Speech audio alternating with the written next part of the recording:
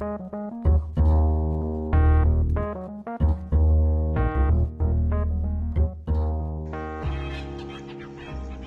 back to Cargumentative. I'm your host, as usual, Thomas Faulkner from the Sunday Times and Times Live Motoring. And this week in the virtual studio, I'm again joined by Brenwan Naidu and Dennis Dropper. Dennis, how are you doing? I'm great, thanks. How are you doing, Tom? Nice to be back on the virtual line. Yeah, good to have you back. All good on my side. No complaints. Enjoying the slightly warmer weather, which is quite a nice treat. Brenwan, how are you doing? Yes, gentlemen, very well, thanks. And also, like Dennis, happy to be back in the virtual studio. I was enjoying some virtual snacks in the virtual waiting room before we started this, so I'm all good and ready to go. No, fantastic. Well, it's that time of the show where we discuss news and current affairs. And Dennis, what's been happening? Well, I think this past weekend was exciting for motor racing enthusiasts, and particularly South African motor racing enthusiasts, because our own Brad Binder made his debut in the Premier League of motorcycle racing, which is MotoGP.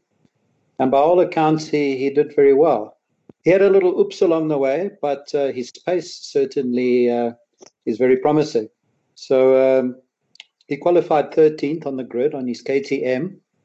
And then midway through the race, he had made his way up to 8th place and running at basically very much the same pace as the leaders. Then he had his little whoops and he went off the circuit into the gravel and he rejoined Stone last. But then he slit his eyes and put his head down and he managed to make his way back up to 13th place and a point scoring position.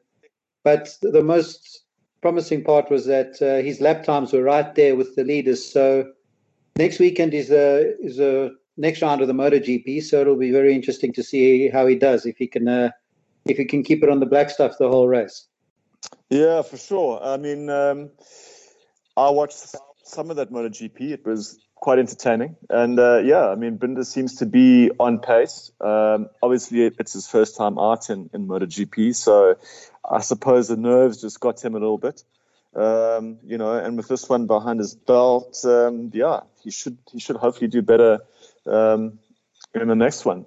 There was also Formula One, which was a bit, it was a bit dull. Kind of expected more. There was rain on the day, and I was hoping for more drama. But in the end, Hamilton just cruised away to an easy victory. Good to see Max Verstappen up in second. Can't even remember who came third. I think it was Valtteri Bottas in the other Mercedes. Yeah. He fluffed his start a little bit, so he kind of fell out of contention for the victory right at the beginning. But as you say, it's the Formula One race followed directly after MotoGP, and it was a little bit dull in comparison, because I think even if you're a Mercedes and a Hamilton fan, it becomes a little tedious to see the same people, to see the same person on the top step of the podium year after year. Yeah, I know it is. I'm sort of getting tired of it, and Mercedes is just such a dominant force at the moment. That they always have the best car, the best crew. It's just, I was hoping that some of the other teams would be closer, like Red Bull and Racing Point with the pink Mercedes. But it hasn't really proved to be that way. But maybe they'll catch up as the season progresses. Yeah. Brenwan, let's bring you into the conversation. Yes. What's new in your corner of the woods? Well, thoroughbred Italian performance brand Maserati has jumped aboard the electric wave. And as the company intends to embrace battery power, a hybrid version of its Ghibli sedan marks its first attempt at plugging into the movement. But let me not mislead our listeners for the sake of a good pun, because you should be aware that this model is not actually of the plug-in variety. Instead, Maserati describes it as a mild hybrid with a 48-volt alternator and an electric supercharger, working in tandem with its 2-liter, 4-cylinder turbocharged petrol engine. So you can expect a combined output of 246 kilowatts and 450 newton meters of torque with a 0 to 100 sprint time of 5.7 seconds. And the brand, interestingly, is adamant that it sounds like a Maserati should, thanks to an optimized exhaust with special resonators. But maybe we should take that with a pinch of Parmesan. Meanwhile, the new Gran Turismo and Gran Cabrio will be the first all-electric models from the brand, and those are expected in 2021. So it's quite a radical departure, but I mean, this is where the future is headed, as we all know. And if that Porsche Taycan we all sampled recently is anything to go by, then count me in. Yeah, interesting move there by Maserati. Do you know if the car is coming out to South Africa anytime soon? That has not been confirmed as yet. Okay. Well, moving from Maserati to Porsche, you guys all know I'm a bit of a fan. And last week they launched their new 911 Turbo. The Turbo S was launched a couple of months ago. So the regular Turbo is about 500,000 Rand less. And really it provides, pretty much the same performance. I mean, it's marginally slower on top speed by about 10 k's an hour. So you're looking at about, where did it go now? This internet, I tell you what. It'll hit. I believe it's 320, Thomas, versus 330 for the Turbo S. Yeah, exactly. So, I mean, you're losing 10 k's an hour on top speed. And your 0 to 100 is 2.8 seconds versus a Turbo S, which is 2.7. So, from a straight line performance point of view, you're not really sacrificing much. You don't get some of the features that the Turbo S, sort of enjoys. But for a 500,000 Rand saving, I don't know about you guys, but yeah, that's the one I'd get. That's certainly the Porsche for millionaires on a budget, isn't it? Yeah. It is. Like people like us, Dennis. Yeah. But Thomas, speaking Porsche, have you got your chance at the wheel of the Taycan yet? No, not yet. I'm going tomorrow. Okay. I said, please can we move it out a little bit because I had to get a haircut before. I had to be kind of somewhat presentable. So I've had a trim, and now I'm ready and raring to go. So, I'm going to be driving that tomorrow and expecting great things from it. I think you'll be pleasantly surprised, Thomas. I think so too, Brendan. I think so too. I mean, as I said before, the Jaguar I-Pace really impressed me. So I'm sure this Porsche Taycan should be even better than that. News segment winding to an end, guys. Is there anything else that we've missed out on? Is there anything else that's seriously newsworthy that's worth a mention? Well, Thomas, I thought I'd mention the launch of the Land Rover Defender in South Africa. It's been talked about for such a long time, but now it's officially on sale locally at a starting price of just over R1 million for the baseline model. And then the top of the range model is just under 1.6 million Rand. So we haven't had a chance as motoring journalists to drive it yet, but hopefully our turn will come soon. But there's been a lot of talk about this vehicle, of course, with the naysayers and the Land Rover fans. The naysayers obviously saying that, look, it's not a real Defender, that it just happens to have a vaguely boxy shape, whereas the fans are saying, look, it's still got that amazing off-road ability that the original Defender had. So it'll be interesting to see how it does in the sales charts. Yeah, absolutely. I mean, it is quite a controversial car. It's probably not as rugged in the traditional sense as the previous model was, but times have moved on. Cars need to be built safer. They need to have more tech. They need to be more comfortable, more usable across a broader spectrum of terrains.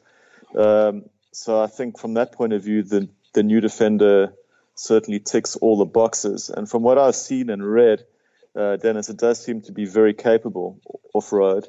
I know that Kingsley Holgate, he's recently upgraded. He used to run Discoveries for quite a few years. He's now gone back to the Defender, and he's got one of the new Defender models that he's going to be putting through its paces. So it's going to be interesting to see how it does. And I like the fact that it's got these accessory packs, that you can bolt on, and you can really make the car yours. You've got a country pack, adventure pack, urban pack, explorer pack, and that's what I think consumers are after these days. They want a car that they can customize and personalize.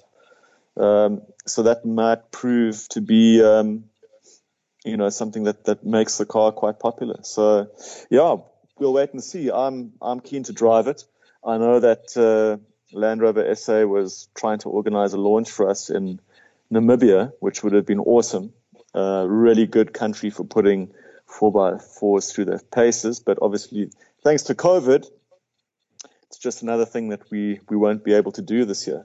But it would be nice to experience it in the off-road environment. A lot of the times we get these cars and, we spend most of the time driving them through the city, which seems a bit counterproductive. So, hopefully when we do get them, we can take them off-road and see what they're like. Guys, that's pretty much it for news. We've run out of time, so we're going to take a quick break, and we'll be back with you shortly.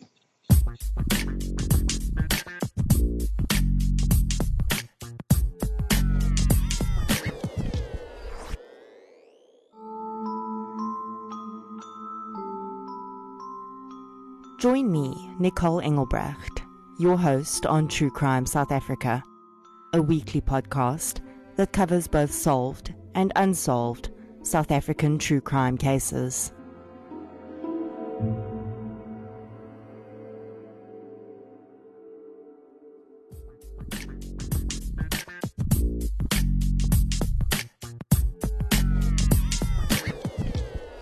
Welcome back to Cargumentative. It's that time of the show where we hit our little feature segment. And off air, Brenman was discussing with Dennis and myself what car we would afford or could afford if we sacrificed something in our daily lives that we loved. So an example is Brenman used to be a massive chain smoker, obviously inspired by some of the older members of the motoring journalist fraternity. And he recently gave that up. Actually, it was 2 years ago, and that just shows how fast time moves on. But so with the money Brenwan saving from not smoking, he could use that to purchase a car, or something along those lines. Could be a motorbike, could be a car, I guess. So what would that be, guys? Brenwan, I suppose you suggested this topic, so let's kick it off with you. Yeah. Okay. Well, thanks, Tom. I mean, so as you mentioned, my second year as a non-smoker, and I mean, like you said, I used to smoke a lot. I mean, on average, I used to imbibe about a pack a day, and at that time, 2018, thereabouts, I think it cost around 45 rand a pop, and so it worked out to roughly 1,395 rand a month, but that obviously excluded those bonus packs, nights on the town, that kind of thing. So I rounded it off to 1,800 and throw in a few beers as well. So, wow. So for that money, I went on to a leading classified site yesterday, and I identified 3 pre-owned purchases that I could now have thanks to such a saving. Say I put down a 10% deposit and score an 8% interest rate over 60 months. So I could have a 2012 Alfa Romeo Mito, 89,000 Ks on the odometer, 89 grand, and that works out to 1,642 rand per month. I could also have a Smart 4.4. This is a car that you and I both really like.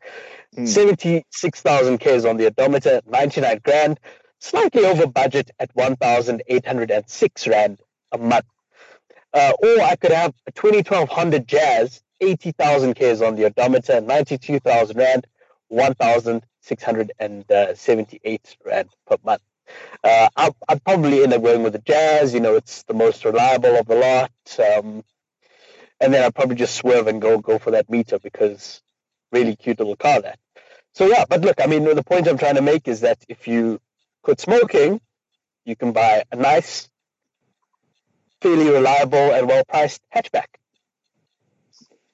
Yeah, that's true. I mean, once you basically dissect your spending, especially with something like cigarettes, it kind of it surprises you how much you're actually spending. I mean, even if you go to the shops, like a couple of bags of groceries, that's like $800, $900. So if you do that once a week, that's basically a car payment. But so interesting choices there. I mean, the Mito, it's kind of like a car that you kind of forget about. You don't really see a lot of them. I quite enjoyed driving them when they came out. Smart cars also pretty cool. But yeah, some interesting picks there. Dennis, I know you into your cycling. Cycling can be a pretty expensive sport, and I'm sure there's always a lot of stuff that's tempting you. New handlebar grips and new brake pads, and all kinds of fancy accessories. So, I mean, what would you be looking at if you had to forego spending on a hobby or a labor of love? Well, cycling certainly is quite a budget sucker, especially when you go further down the rabbit hole. So ostensibly, I don't think it's a bad habit because more or less keeps you healthy and fit. But yeah, if you go further down the rabbit hole and have to have every accessory and every new bike that comes onto the market, yeah, it does drain the budget somewhat. Now, look, we're fortunate as motoring journalists, obviously, that we don't necessarily have to have our own vehicles because we're always test driving someone else's latest and greatest machines. And personally, my ambition has always exceeded my budget. So if money was no object, I would probably buy something like that aforementioned 911 Turbo and save a few $100,000 and not get the S version, as we spoke about. Or possibly an Audi RS6 Avant, which is a nice way to schlep the family and the Labradors and the mountain bikes, etc. But I'm not really in the position where I have to buy a new car, as I said, fortunately. So that's why I went ahead and bought myself an odd classic. And if I had to buy any more cars, it would probably be in the classic league because they're just so different to the modern vehicles that we get to drive all the time, And what I drive kind of my own steam on my own budget, I would rather have like a completely different driving experience. But once again, my ambition does exceed my budget. And some of the classics that I would really like to have in my dream garage include the 1957 Corvette. And also an old Porsche 911. But look, I'm straying off the topic here, guys. I do agree with Brenwyn on that Alfa Mito. Some years back, I had one on a long-term test, and I quite enjoyed the vehicle, except for the slightly noisy front suspension. But I think you can really get some bargains, particularly with older Alfa Romeos or Fiats or a couple of the French cars, perhaps like a Megane sedan and things like that. So, Brenwyn, you look at the used car websites quite often, and I think you might agree with me that some of those brands, you can really pick up some great bargains there.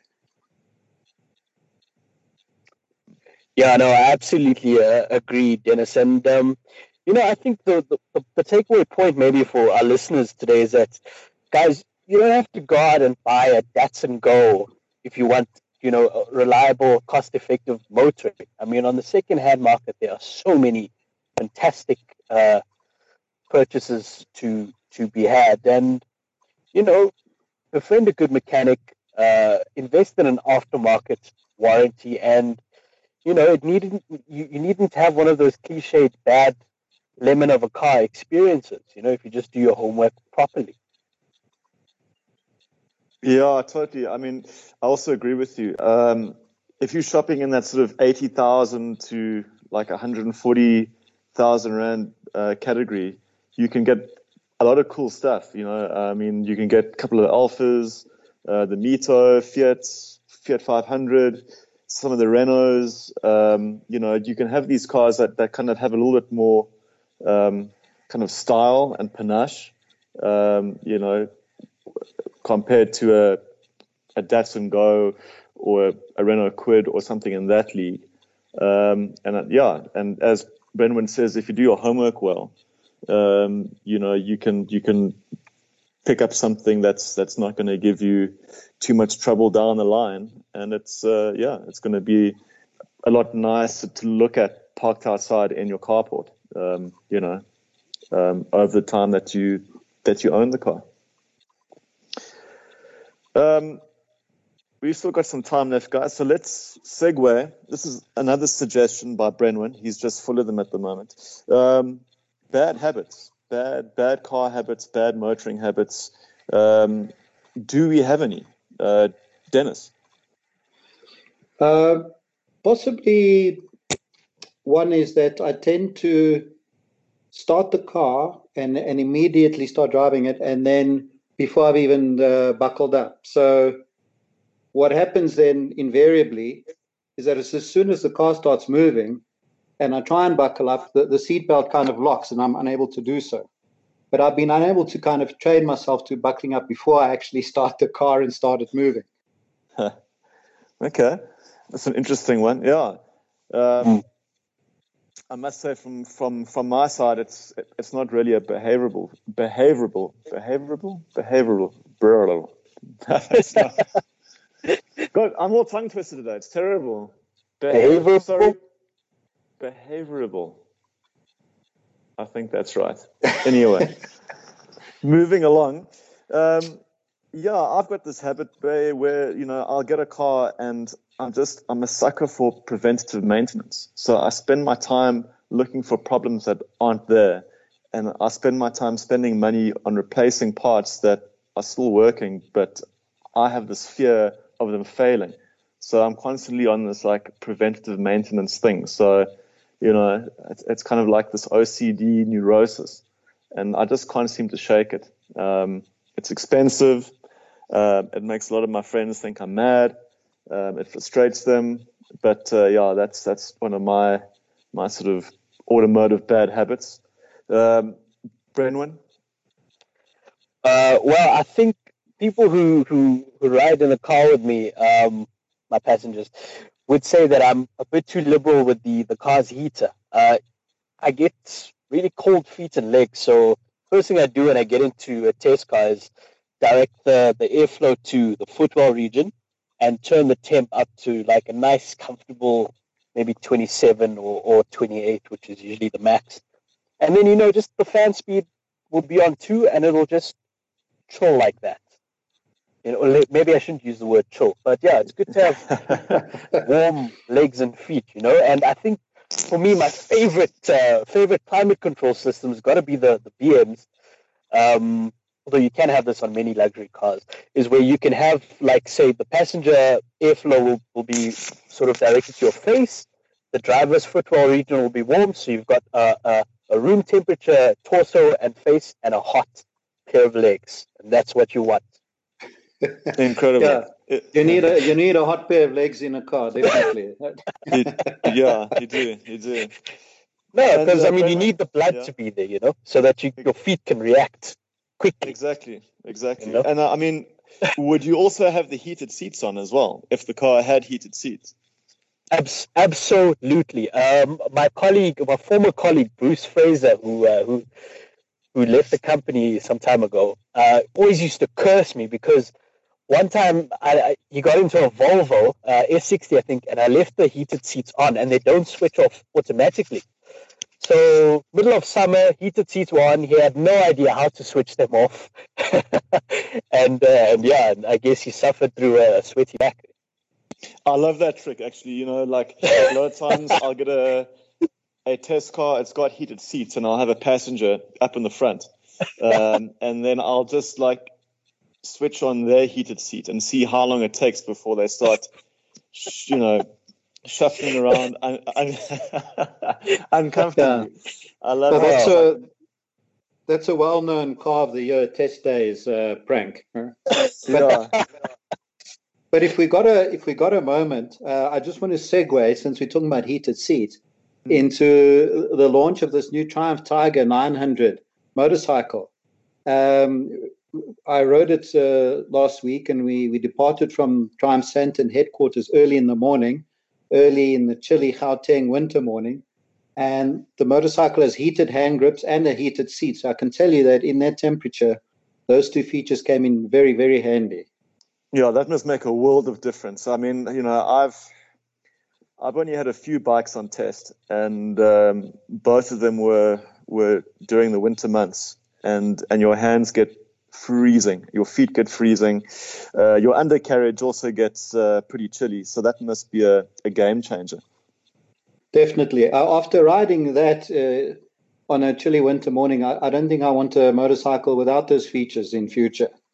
Yeah, no, I mean, I can agree with you on that, Dennis. And I mean, also with cars, it's I really enjoy having heated seats, and I also enjoy having heated steering wheels. I mean, I kind of suffer from poor circulation in my hands. Just another one of the many flaws that my body has. And a heated wheel on a cold day is just, it's absolute bliss. Guys, I think that's pretty much it for the features segment, unless anybody else has anything to chip in on with. That's all from my side, Tom. All on your side. Cool. Well, Brendan, nothing from me either. Nothing from me either, Tom. All good. Well, thank you for your suggestions. They were amusing. Yeah, thanks. I intend to amuse. Insightful. That you do. No, good chat, gents. Yeah, cool. Guys, we're going to have a quick break. And when we return, we're going to be talking about what you've been driving.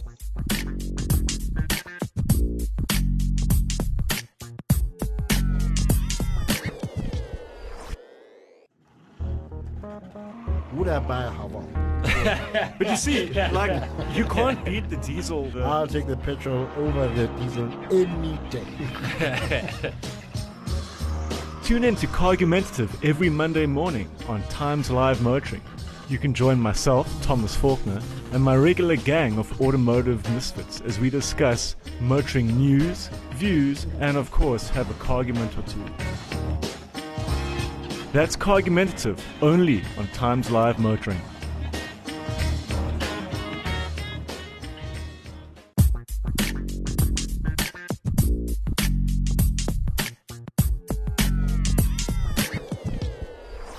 Welcome back to Cargumentative. It's that time of the show where we chat about what we've been driving and give you guys a hint of what we'll be driving in the very near future. So let's kick things off with Dennis.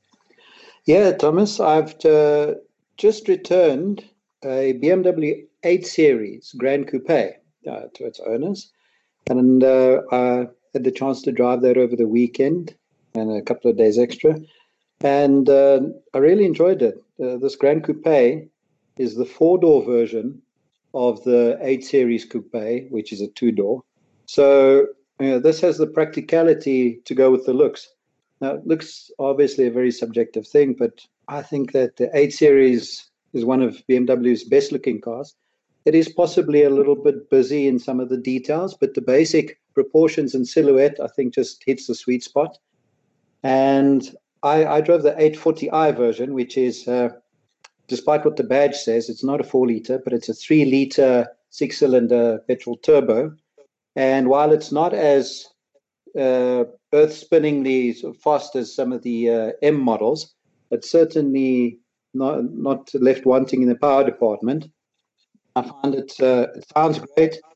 It's fast enough, and it's plenty practical. I managed to squeeze my bicycle in the boot when I went to my local cycling venue. So from that point of view, it's great. So all round an enjoyable experience. And Dennis, I mean, I take it that this car is obviously going up against rivals like the Porsche Panamera. how does it compare to that? But personally, I prefer the styling of the BMW. But Okay. that Panamera is really a terrific car, and it doesn't really do anything wrong, with the possible exception of its haptic feedback controls, which we could probably spend another 10 minutes talking about, but maybe we can leave that for another show. But yeah. I mean, I think it's going to come down to brand preference, to which one you want. I can't really sit here and tell you, okay, that this one is definitely the better buy for XYZ reason. You know, it's going to come down to brand and styling preference. Okay. And what else have you got lined up in the pipeline? Anything interesting coming in? Well, we've gone from one extreme to another. The recently facelifted Suzuki Ignis has just arrived with us for testing. Okay. Now, that's a very likable little car in the budget car segment. I've always thought that it's got a great vibe about it. It's enjoyable to drive. There's almost no power, but it's just one of those nice commuters. It's got a nice interior vibe, and I just think it's quite funky. You know, so if I was shopping in that segment of the market, it's definitely one of those vehicles I would consider for myself. I agree with you. When I first drove it when it came out, I was very impressed. I'd driven obviously the Volkswagen Up and the Kia Picanto, and I thought that the Ignis was a really strong contender in that sort of class of vehicle, and quite practical too. I mean, you've got a slightly, taller ride height, which helps, and it's easy to pack things in and out of it. Good interior packaging. So yeah, I'm keen to hear what you think of the new facelifted version. Hopefully you can tell us a little bit more about it on the next show. Going to move on to Brenwan now. Brenwan, what have you been piloting? Yes, well, I've just given back the Suzuki Espresso, staying within the Suzuki brand, and this is a car we've spoken about a few times now on Cargumentative, so I won't labor on about it, but I can say that it's really a lot better than I expected. And certainly after first impressions, a lot nicer than its chief rivals, the Go, the Datsun Go and the Renault Kwid. Of course, we're still waiting though for those crash tests results, so let's see what happens there. But what I'm really looking forward to in coming weeks is getting a turn behind the Ford Mustang Bullitt, which, of course, as everyone knows, commemorates the association with the iconic Steve McQueen film of the same title. And while I may not have access to the hills of San Francisco, I'm still really looking forward to driving it up and down the elevations of Hillbrow near our offices. And as you guys know, I've got plenty of turtleneck sweaters in my cupboard, so those will be coming out. Those will be coming out. I can't believe that car's still inside the test fleet, because I need to get my hands on that car as well, because I actually haven't driven it. Yeah, me neither. Well, what happened was, I believe it was, when I was supposed to get it, it had been damaged or something. And so, yeah, the fleet manager reached out and said, well, we've got these cars, do you want to turn? So I've got to have it for like 3 or 4 days coming up. That's very cool. I must also organize a drive in that. Yeah, no, you definitely should. And how's your long-term Polo? Yeah, the long-term Polo, the last big outing for it was to Gerotech, of course, when Group Editor Dennis Tropper showed me the ropes on the VBox process, and it was quite quick, actually, 6.6 odd seconds, I think so, and they claimed 6.7 seconds. So really good job there from Polo. I'm happy now that the squeaks have been sorted out. As I mentioned in the last update, it was just the loose spare wheel loose in its housing, rubbing against the polystyrene mold there. And yeah, I'm really, really enjoying the car. It's a good, comfortable commuter, and of course, it's got 147 kilowatts and 320 newton meters when you need to be a little more brisk in your commuting activity. So yeah, so far so good. Update 5 will be next month in August, and I intend to go deep into the car's infotainment capabilities, because it's got like really an overwhelming number of various dials and gauges that you can flick through, and it's pretty impressive for a Polo. Yeah, well, looking forward to that update when it does come out. It will be up on Times Live Motoring, so you guys can all check it out there. From my side, I had a brief drive in a Mercedes CLA, which was good, but kind of forgettable. I don't know, didn't really do much for me. And then lined up next week, I've got the M235 Grand Coupe, Brenwan's favorite, and after that, I've got a whirl in a BMW X4M competition. That should be quite brisk. Yeah. It's been a while since I've had a car with over 200 kilowatts, so quite looking forward to that. Guys, I think that's it. Producer Paige is waving her hands furiously at me on Microsoft Teams, whatever this new app is called that we're using today. Guys, thanks again for joining me. It's a pleasure, Thomas. Yeah. Thank you so much, guys. Huge Always fun. good to. Yeah, it is. Good to have you in the virtual studio.